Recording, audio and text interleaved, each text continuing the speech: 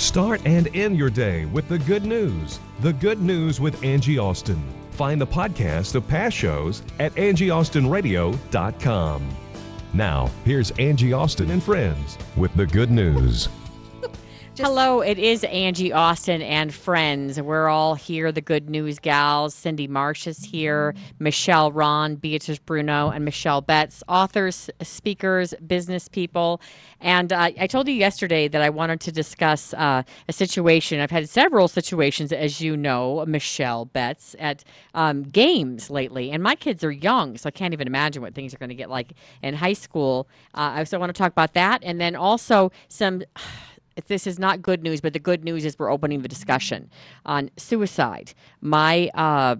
A friend is from Newport Beach, from Southern California, and she posted something from the Newport Beach. It was the Corona Del Mar, the school district that they're in there in Newport. And one of the superintendent or someone within the school had put out a statement about the pressure that kids are under. That, you know, there used to be a day where you could be a plumber or an engineer or electrician. You could go to school, you know, to be into some kind of trade. But now there's pressure on all these kids for the, you know, SAT and, you know, getting into college and the best college and blah, blah, blah. So I was like, oh, well, that's interesting. I wonder what happened. Well, then the suicide notes came out from the 16-year-old boy who attended that school. And when I read the notes, it was the most eye-opening thing. Now, the notes have come down. I'm going to search in a minute and see if they've come back up. But I can encapsulate what I read in the notes from the 16-year-old boy who took his life. I believe his name was Patrick Turner. So I'm going to get into all of that in a minute. But first, let's start with what happened at the basketball game. So I run into it. It wasn't my game, and I've had some weird little incidents happen and seen parents behave badly recently. And in this case, I saw one of the refs at Walmart, and I said, "Hey, you're one of our favorite refs. How you doing? Thanks so much for all you do for the kids. You would not believe what just happened." I'm like, "What?" 10 minutes, this man stops me in the store and says, "I've been doing this for over 30 years, and I might quit." He said, "I was just at a third grade game, and it's for the same league that my kids are in. And my daughter's in third grade as well. And my husband had actually, one of the coaches had gone after my husband, who does a lot of score table work, and he volunteers as a parent a lot. And one of the coaches had told him to get off the court the week before. And I thought there was going to be like a fist fight because my husband leaned over and whispered in the guy's ear. And I'm like, he's not whispering, "Nice to meet you." So I'm trying to, come on, let's go, come on. Well, that coach came out and apologized to my husband in the hallway within 2 or 3 minutes of this little skirmish, this little jarring. They were like jawing at each other. That's what I'm looking for, jawing. So then this next week, the ref says to me, "Third grade game." And I'm like, "Third grade again?" And he says that the coach wouldn't stop using foul language. He didn't like his calls. He kept making really loud comments about the ref's calls. And then he started screaming the F word in the the ref's face. The ref that I know, and I mean, he's at multiple games for my kids each week because they've got school and they've got rec league, so they're playing like maybe 6 games a week. And he's at probably half of them. I see him at like half of them. So he said he called a technical. The guy started screaming more of those words into his face. And he called technical again, and they called the game. And it was a close game. I can't remember if he said it was tied or close. And it was less than a minute left. And then the parents started, crowding in around him. And I guess he threw his arms up, and he said that one woman might have been close. He said he didn't feel him touching anyone. But when he threw his arms out, game's over. And he might have touched someone, but no parent should have been that close to him. And then a teenager's like, "You touched my mom," and blah, blah, blah. And they're screaming, and he held up his cell phone. He said, "I'm calling the police." So he called the police. And I really like this rec center that this situation was, associated with. And they've really changed, I think, the climate with the parents. I haven't heard nearly as much bad language in the crowd, which you should never hear bad language at any game, but yet alone 8-year-olds and 7-year-olds playing. So he said, "I don't know what I'm going to do. I might quit, and I'll find out this afternoon," because he's actually, I think, going to be officiating my son's game. He'll be a ref there, and I hope to see him. So then I post this on Facebook, and I get comments like you would not believe of people, including Michelle's ex, who played professional basketball. She says, I'm shaking my head. It's so sad to hear this, but I'm not surprised. I see it all the time. And then a guy who used to ref wrestling, loved wrestling, wrestled his whole life, really felt it did a lot for him as a person. And a dad took a swing at him at a match when his son, he didn't like a call on his son, and the father was taken away in handcuffs. I mean, what is wrong with us as a society, and what are we teaching our children? And then for the lady that wrote at the bottom that she blames it on basically politicians, I'm sorry, lady. This all started before November of last year. Whether you like our current president or not, that's not what the discussion is about. And I said to her, I'm sorry, I'm in radio. I get so sorry of finger pointers. What happens at my house has nothing to do with the White House. How I raise my children, how I talk in front of a referee, she goes, what? It's deemed like acceptable if people in power do it. I'm like, no, this is not deemed acceptable on any level by anyone. Any parent there watching, 99.9% of them would say it was inappropriate for the coach to do this. Get this, it gets better. Not only do I get a call from a news station wanting to talk to the ref, I get a call from one of my former colleagues who's currently on the air, and she said, was this ref at my kid's game? Because this happened at my kid's game. We figure out, no, she's in another even more affluent neighborhood across town, and it happens in her like multi-million-dollar neighborhood that this same thing happened. Now, the cops weren't called in that case, but the coach was ejected, and in our case, the cops had to come. Now, it wasn't my kid's game. This is just the ref in my kid's rec league, and I also have a third grader. So, all right, Michelle, you're at these games all the time, and Beatrice, you played basketball. I think in under fifth grade, if any coach is getting ejected, they should never come back. They should not be coaching. Period. There is no reason for a coach to get that heated that they need to get kicked out of a middle. I know, because I don't think any of these kids are being recruited by the NBA right now. Some of these kids are traveling, carrying all that. I know. And what did you say to me last week? Because I don't understand the rules. Like Michelle goes, now that was one carry. That was a heck of a carry. Like running no ball carrying. I remember that. A lot of money. But yeah, you just have to wonder. I think one thing I noticed when I moved back to the States from Europe, because I'd been there for like 14 years. So we moved back six years ago, and I was like, I have never seen such tiny sports equipment, like gloves for kids with hands like the size of a baby. I'm like, what is going on here? Right, that 4-year-olds who can't catch a ball are playing t-ball. Yeah, so I saw that, and then I noticed that, everybody has this huge, long sports schedule for their kids all weekend, and there's a whole lot of importance put on sports. And I'm an athlete, so you played I love in college. Sports, and my kids are into it too. But I just look at. I think that we're putting way too much emphasis on it. It's just way too important. What's interesting is, Michelle, actually, your kids do have the potential to play professional. You played in college. Your husband played professional basketball. You played volleyball. Your kids are tremendous athletes. And you're saying we're putting too much importance on it. And of all my friends, like your kids are the ones, I jokingly call them walking scholarships, which to me, I go, she is a beautiful scholarship with hair. Look at that scholarship with lipstick on. Look at that scholarship with lipstick. I mean, they are tremendous athletes. So she's saying that, parents with that, like here I'm 5 feet tall. If I didn't have my 6'6" husband, my kids would not be playing basketball, right? Let's be honest, right? So I'm not looking at I'm not. Yeah. So I think we have to have some realistic expectations of our children, but also what we're pursuing. Yeah, if my kid gets a scholarship, to me, that is the pot of gold at the end of the rainbow. Believe me, I'd be thrilled. Mm-hmm. But with that said, really what I'm trying to accomplish is to make them a kid of integrity. Riley always thanks his refs when he's done. He walks up and high fives or gives a fist bump to the rep. Thank you for reffing our game. They have to learn how to be a good teammate, to learn how to lose with dignity and with class. Faith's lost every game this year, and she tries so hard, and she has a horrible team, and those kids never give up. And I am so impressed by what she's learning from losing with grace, losing with dignity, losing with a smile. Like, okay, well, we're going to get better. And they lost by 50 at the beginning. They tied their last game.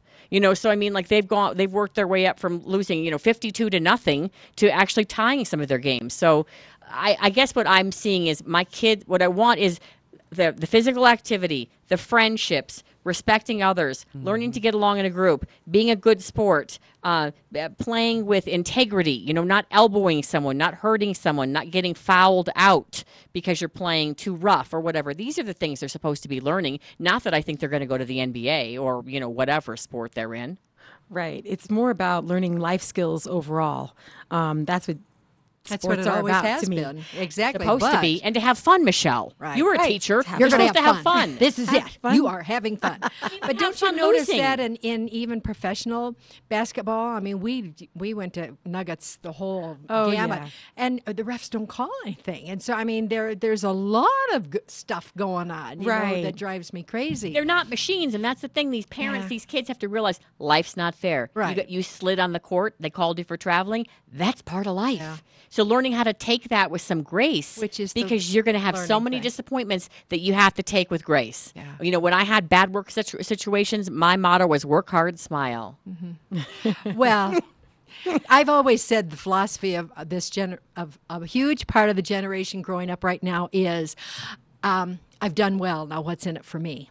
Rather than the philosophy of hard work done well feels good, and Right. that's what you as a parent, as we as a grandparent, are trying to instill. But it's hard. I think this goes along with what I was had said the other day about parents, trying too hard to be chummy with their kids. It also is like, if my kid works hard, they should be rewarded, and their reward should be winning. I'm like, look.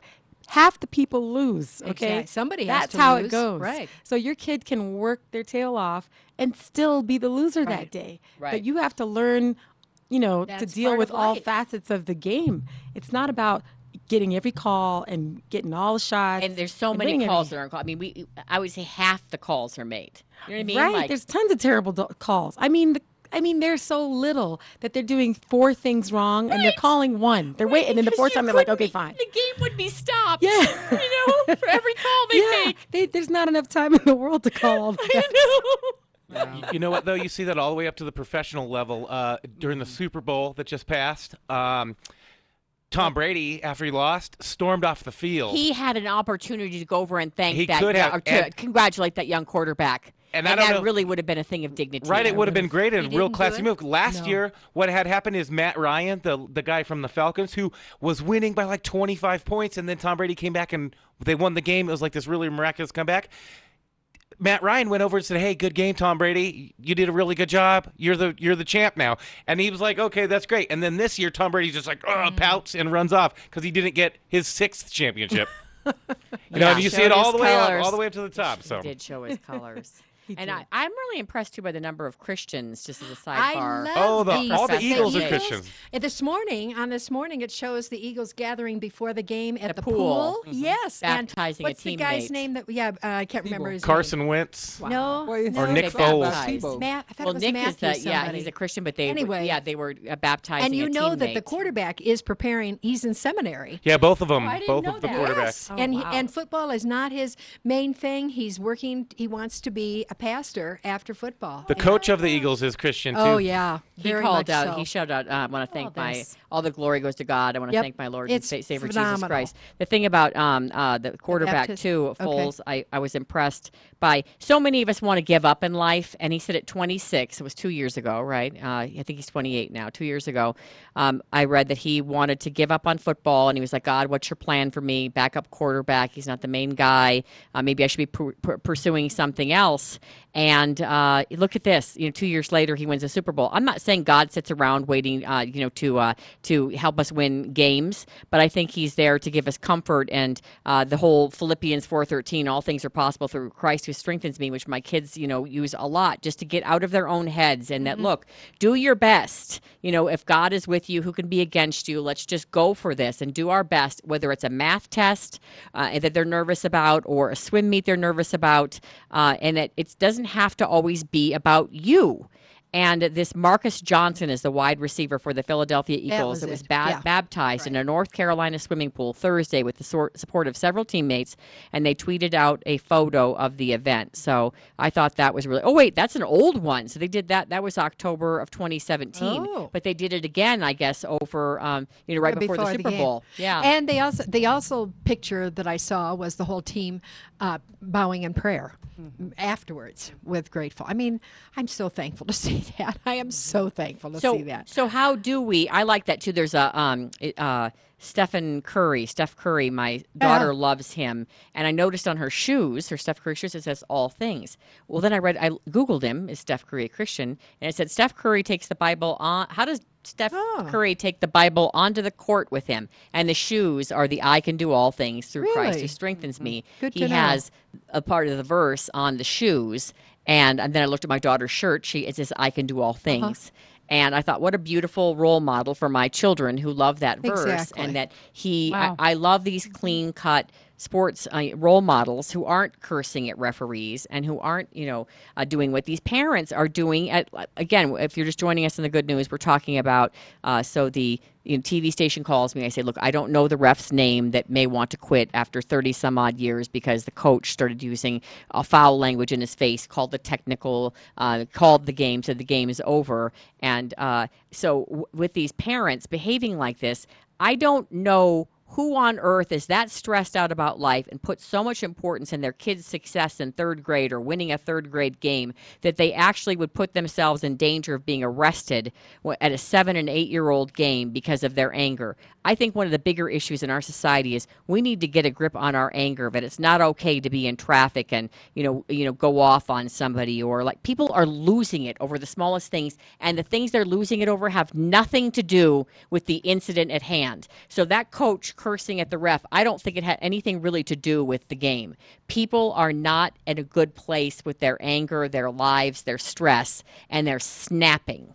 So for those of you that have kids who are under that coach, then my lesson would be to my child afterwards, you know what, Thad, hey, I just love that you're playing a game that you love to play, but you do need to know, honey, that we're going to learn this is from your coach, that this is not acceptable behavior. Mm-hmm. And you got to point that out. I mean, you've got to stress that. Yes. It's teenagers will come back and say, boy, I'm in Sarah's house, they get to do this. And that's just fabulous, honey, in a calm voice. Mm-hmm. In our house, I love you too much to let you misbehave. I love you too much to let that happen. I like that. I love you too much. Oh, always take the love. See why take I love the her. love. See why I love her. Yeah. But you have to stretch that, because the kid is going to hear, you're saying this because you don't love me. Right. So you always say, I love you so much that I need to say no.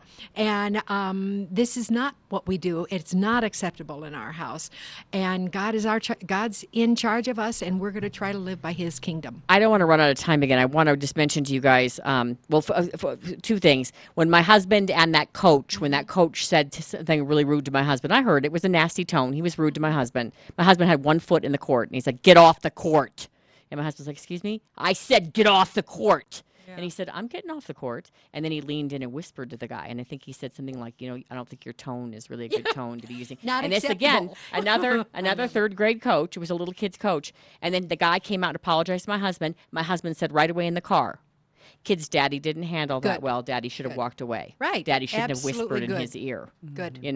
And my dad teaches the kids, but my dad's always been heavily involved in martial arts. You learn how to protect yourself, but your first line of defense is to walk away. Mm-hmm. And now, in the case of this 16-year-old that I wanted to share the story with about out of Corona Del Mar, this high school, what it all came down to was he wrote 3 suicide notes. One was to his family, and it was so touching, and it basically said, amazing things about how you've helped me, what you've done for me, what I think of you, how much I love you. Thank you for your support. You're an amazing family. Then he wrote a letter to the administration, the school, teachers, etc. So there were 3. And then the last one, he talked about the pressure that school systems are putting on kids to succeed. This is one of the wealthiest communities in the United States of America, Newport Beach and Corona Del Mar. But the pressure on these kids to succeed, to get good grades, to get accepted into really good colleges. Mm-hmm. And he specifically mentioned one teacher that was rude to the kids and threatening and kind of held that maybe carrot of success over them, and whether they were going to pass a test or not. And really blamed his teacher, which he did not name, but I'm sure a lot of his friends know. They ended up taking these down because the family needs time to heal. There are 4 kids in the family, and this 16-year-old thanked all of his coaches for all they made baseball fun. And I think his name is Patrick Turner. Wow. Again, because we're almost out of time, I just wanted to bring up that I think as parents, let's just reassess and maybe have a chat with our kids. My son was stressed out about an exam, and I said, honey, if you get a C, if you try your hardest, I'll be okay. And I said, hey, Daddy got a lot of C's, and look how well he's doing in life. Because I think he feels he has to make honor roll every time. And he did actually ace the math exam, but I made it very clear to him that if he doesn't and he's tried his best, we're okay with that. But he also said that it was not because of his parents, his family, that he was committing suicide. Yes. Yeah, Can you imagine? Because of the and that he didn't talk to them. Yeah. I mean, he could have been homeschooled. There were so many other options. These kids think that the only way out is to end their lives, and there were so many options for him. All right, Cindy, you're into beauty, your website. DenverBeautyCenter.com. Michelle, Ron, you speak. Michelle at michellearon.com. Beatrice, you speak a lot. DrillSergeantOfLife.com. And Michelle, you sell real estate. Porchlightgroup.com. Love it. And if you ever need to reach the ladies, AngieAustinRadio.com if you have questions about any of my guests. We'll be right back. The good news of Jesus for you in high definition radio and streaming at 670kltt.com. This is KLTT Commerce City, Denver. All right, Angie Austin here along with Adam. Adam is an ambassador with ARC, and when you shop at ARC, it helps the ambassadors. They help people in our community. Every dollar you spend helps, and everything you donate helps. ARC is a tremendous benefit to people with intellectual and developmental disabilities. Now, there's a Saturday sale. Most items half off. If I'm a senior, 55 and over, on Tuesdays, most items are half off. How do we find out about that? arcthrift.org. How about if I want to donate? Where do I donate?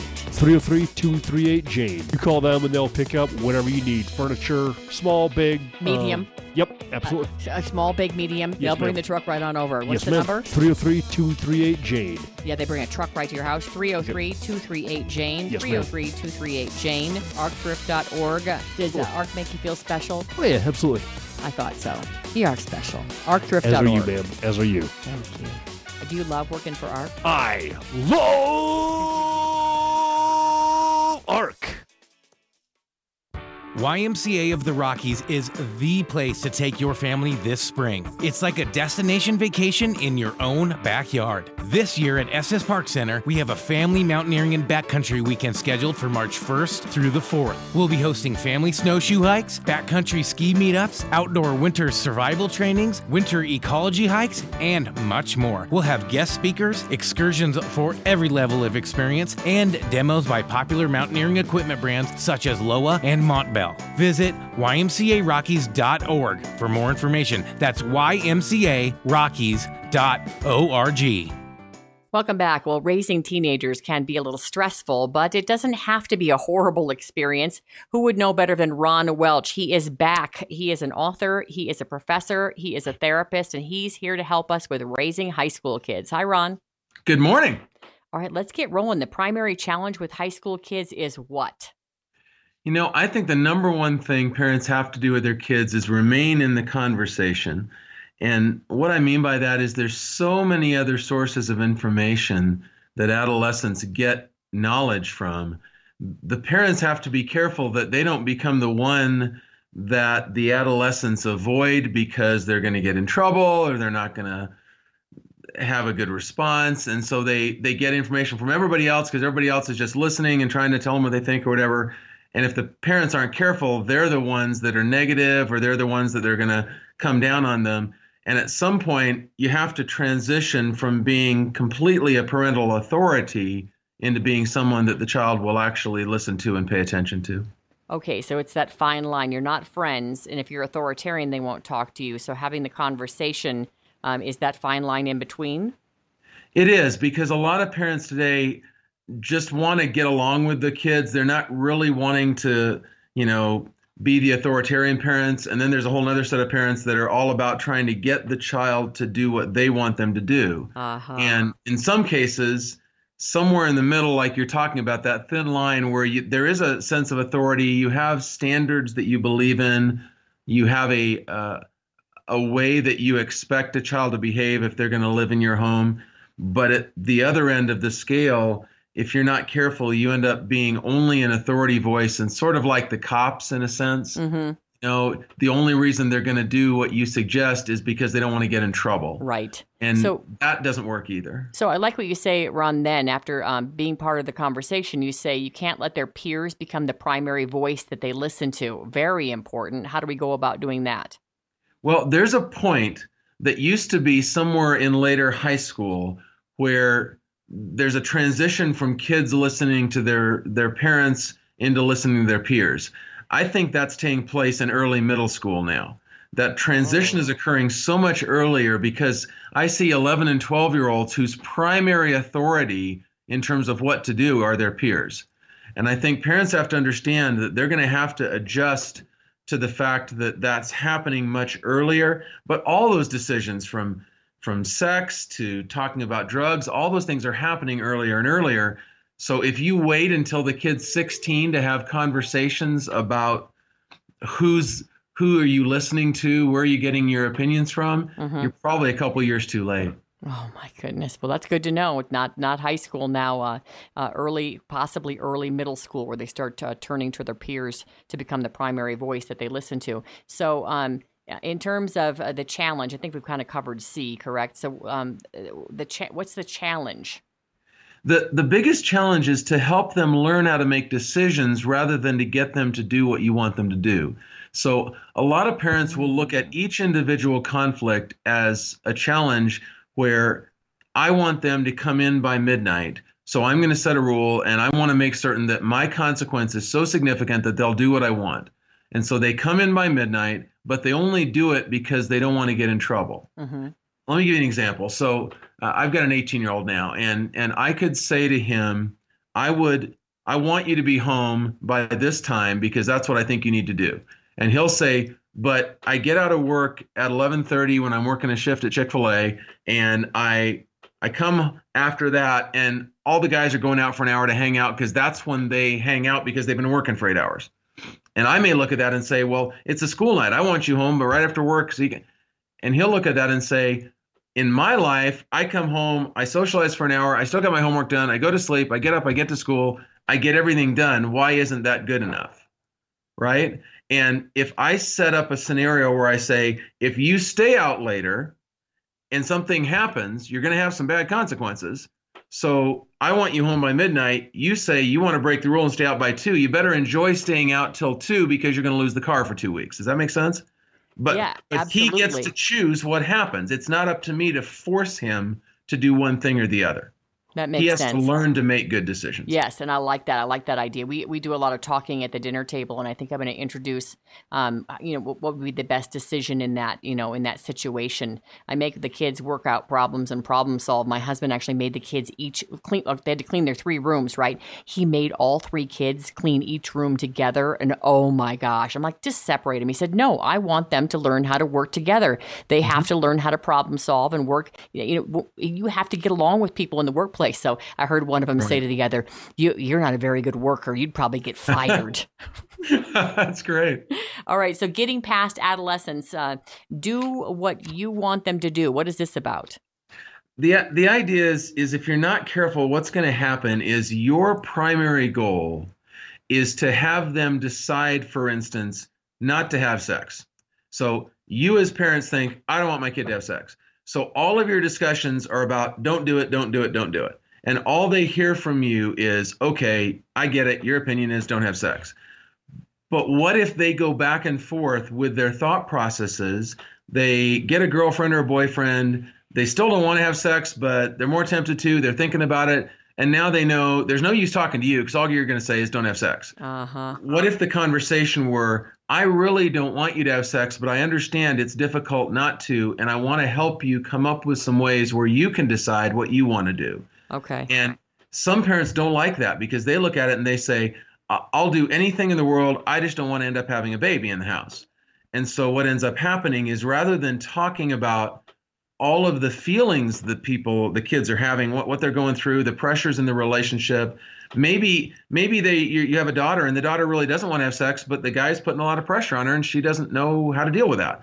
It would be great if you could talk with the child and they were part of the conversation rather than feeling, well, there's no use talking to my parents about sex. They're just going to say don't do it, and they don't understand what my life is like at all. And teach them to be good decision makers. Ron Welch, he is an author, he's a professor, he's a therapist, and he is here to help us with part 2 of raising high school kids. It's challenging, so let's talk about some of those challenges. We went over decision making and how to be part of the conversation of high school kids. Where are we now, Ron? Well, I think there's about 5 big issues that I keep seeing high school kids run into. As you can imagine, sex is at the top of the list. They seem to have, it's not just about whether to have sex or not. It's about whether or not you're going to be in the in crowd.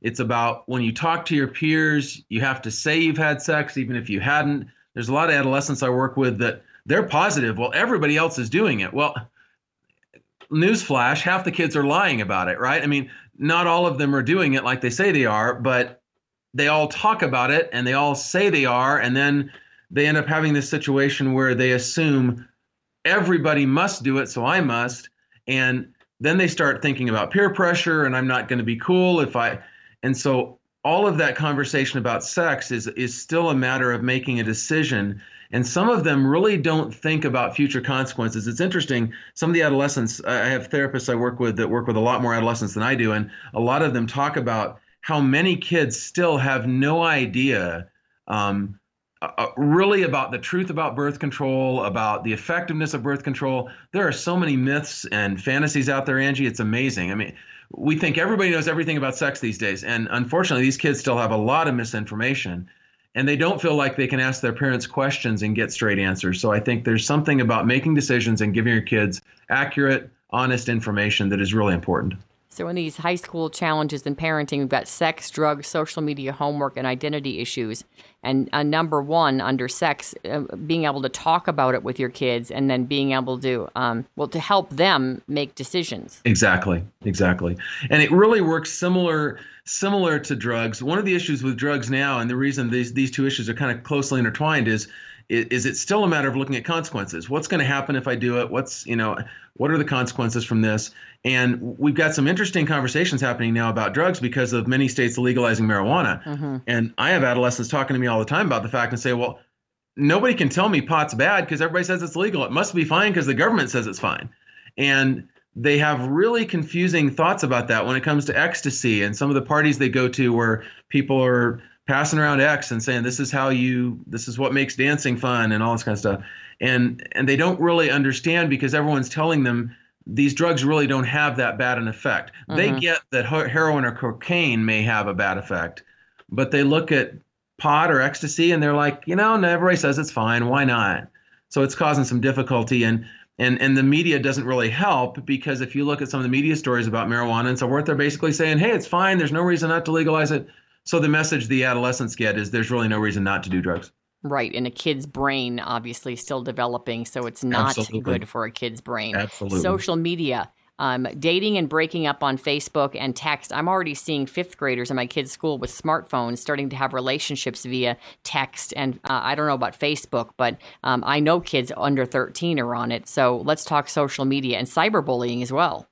Yeah, what happens is they're having relationships. They're dating, they're communicating by Skype all evening when they're home, and they're back and forth on their social media sites, and they break up and they change their status on their website or on their social media site, and the relationship never involved a face-to-face meeting even once. Whoa, that's crazy. And you look at that and you think, it's crazy, and yet that's what dating often looks like now.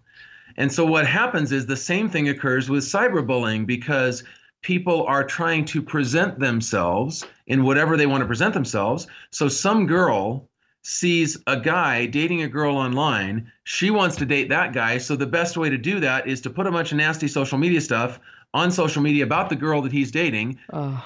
That creates the cyberbullying scenario. The kid breaks up with the girl because of this. Next thing you know, they're dating online, and all of that happened without any of them ever meeting each other or certainly talking to each other in the hallways in school.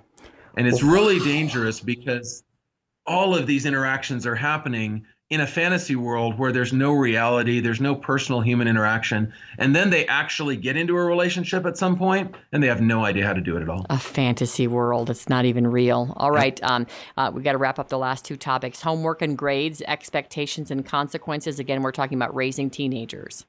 So I think what happens with homework is you have to ask yourself, when you get to high schoolers, at some point their grades are their own. I still have, as I've been a college professor and teaching at seminary now, I still have parents that call in college trying to change their grades for their kids. Whoa. That's got to stop. Kids have to take responsibility for their grades and their homework instead of having parents actually call and complain. My wife's a teacher, and I hear stories from her friends and so forth about parents calling in and trying to get grades changed. And at some point in high school, kids have to be responsible for their own work.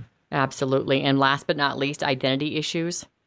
Self-esteem, identity, who am I? All these questions are what high school kids are asking. What's important to me? What are the core issues that make me who I am? I think you have to work with your high school kid to help them figure out what their core values are, how they're making decisions, and what they base those decisions on. Wonderful. All right. Author, speaker, professor, therapist. How do we find you, Ron Welch? My website is transformational-marriage.com. Excellent. Thank you, Ron. Thank you.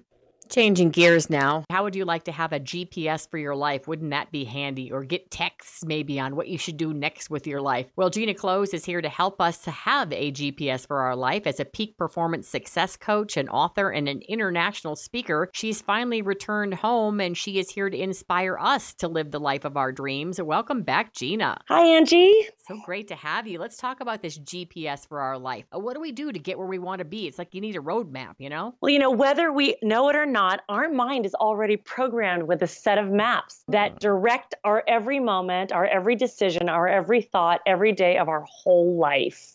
Really? Yeah, well, let me explain here for a moment. Remember that ancient piece of history, the paper map, where we wanted to go somewhere and we had to unfold the map, find our destination, and we just follow the route. Have you used a paper map, Angie? My cousin just used one when we were in Florida, and I'm like, what are you doing? Because I've got my nav, and it's good to have it as a backup, but she was using it as her legit map. Right. Well, most people now, and I have to say I'm not really great at reading paper maps. I'd turn them upside down. I'd drive my husband crazy. And now we have our mobile phones. So we plug in our destination and we hit begin route, and it just guides our every direction. And we believe those maps. We believe the paper maps. We believe our mobile phone maps. And yet, what most of us don't know is that our brains have a pre-programmed set of maps also. All right. Well, how does that work? And what if it's a map we don't want? Exactly. Well, right now, just like any journey in our mind, there are roadblocks that block our happiness, our success. And sometimes our minds travel those same old roads instead of trying new and better routes, right? Like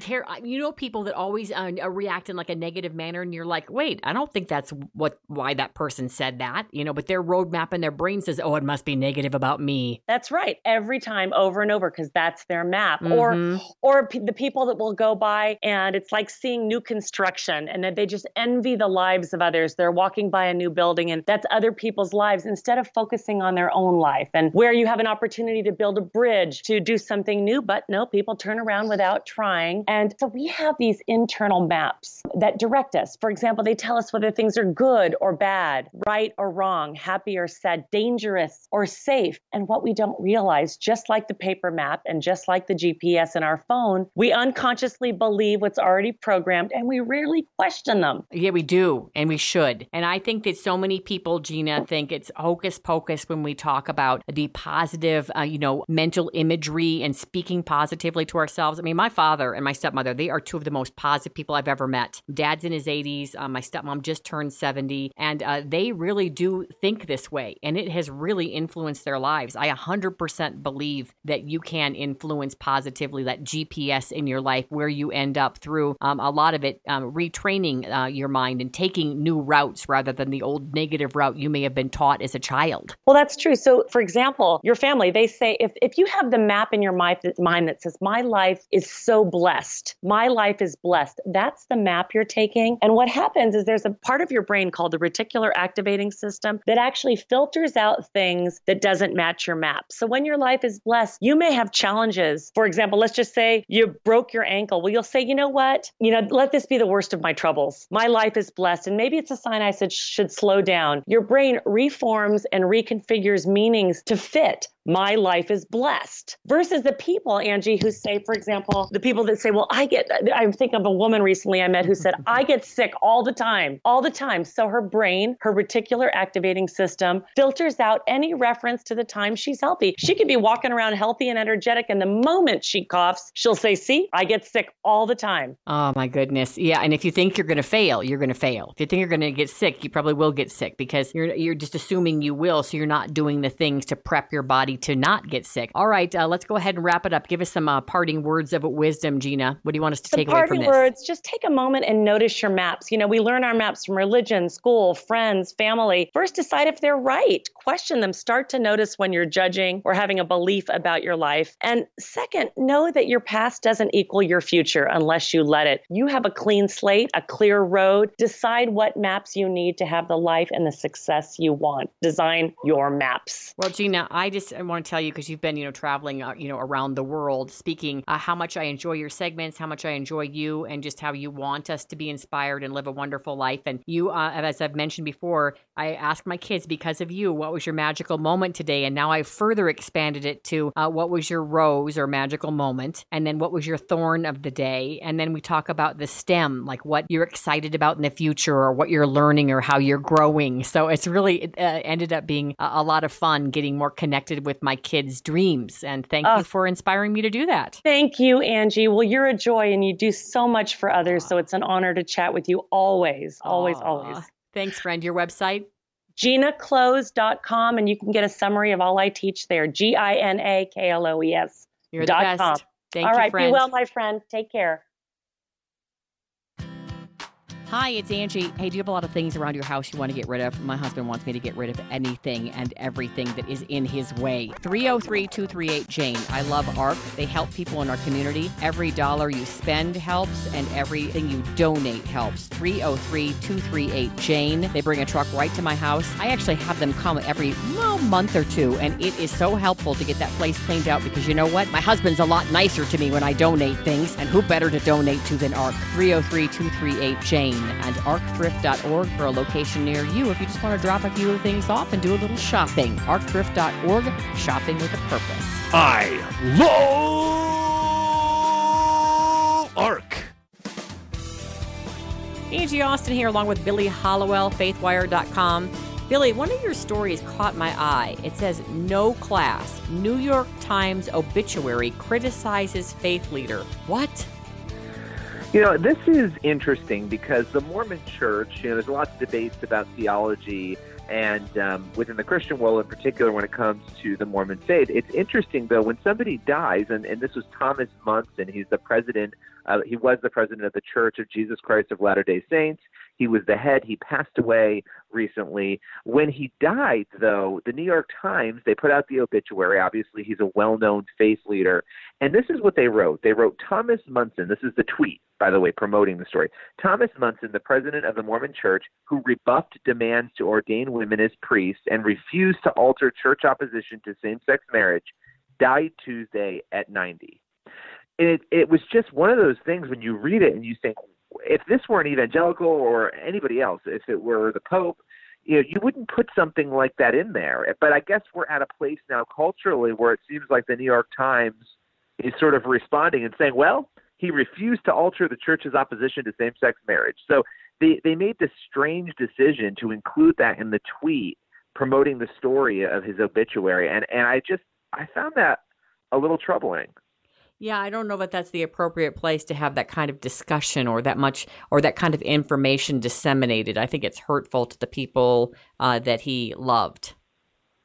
Well, and also the translation of this, when somebody dies, of course you're going to look back when there's somebody like that who's in charge of an entire church. But yeah, it's sort of the language of refuse to alter. It's sort of translated to me as, Thomas Munson, president of the Mormon Church, defended his church's, theology. That's what his church believes, and that's what they have long believed. So it seemed a little bit strange to include it there. Now, if you were going to do it in the write-up, that would be fine if you were going to talk about the accomplishments or the things that were debated or discussed under that person. But I think the reaction to this is, by a lot of people, we've covered it over at faithwire.com, but also seeing the reaction among a lot of people who aren't Mormons was, that's a very strange, it seems like almost an agenda to put that in there in the tweet. Yeah, I would agree with you. You've got a story that I would say is in more of the Faithwire good news genre, and this involves a fire, which doesn't sound like good news, but I guess the interesting tweak on this is what survived the fire is kind of interesting. You know, we see these things a lot, and it's interesting. It was a Bible that survived this fire, and it was a duplex in Ruston, Louisiana, that burned down, horribly charred, horribly burned, and amid the debris was this unscathed Bible. And it was interesting because a neighbor who witnessed this whole entire thing, who lives nearby, I think she actually lives next door, she said that the Bible, seeing the Bible come out, actually brought her hope. You know, and she's obviously been in pain watching her neighbor lose everything, but it left her some hope. And we see this happen a lot. And I know atheists will respond, well, then why did God, if God saved the Bible, why did he save the house? And you know, we can have those broader theological conversations, but it is interesting that the emotion that this woman, because we don't always get to sort of hear that part of it. How did people react to seeing a Bible make it out of that fire? And that it brought her hope. And so it does sort of make me think there's a light at the end of the tunnel many times, and God sort of gives us things to help us get through what we've faced, to get through something difficult. And so I love these stories, and we've done a bunch of them. There's actually been a number of fires and floods and whatnot that Bibles have survived, and sometimes the Bible's even open to a verse. In this case, it wasn't, but to a verse that either provides encouragement or that is sort of shocking in light of the event that the Bible was found in. Well, you mentioned you've done several of these stories, and we've actually got a bit of that story, so let's take a listen.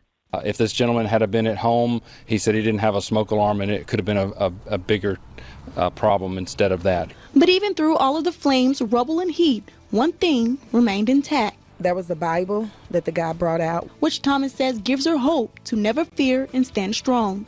All right, Billy, I want to make sure people can continue to follow you and your good news stories. You definitely get us thinking on faithwire.com. I really appreciate you. Never a dull moment in your life at Faithwire, is there? There's never a dull moment. Always something interesting going on in the faith and culture world, for sure. Love it. Thanks, Billy. Thank you. Thanks for listening to The Good News with Angie Austin. Find the podcast of past shows at angieaustinradio.com.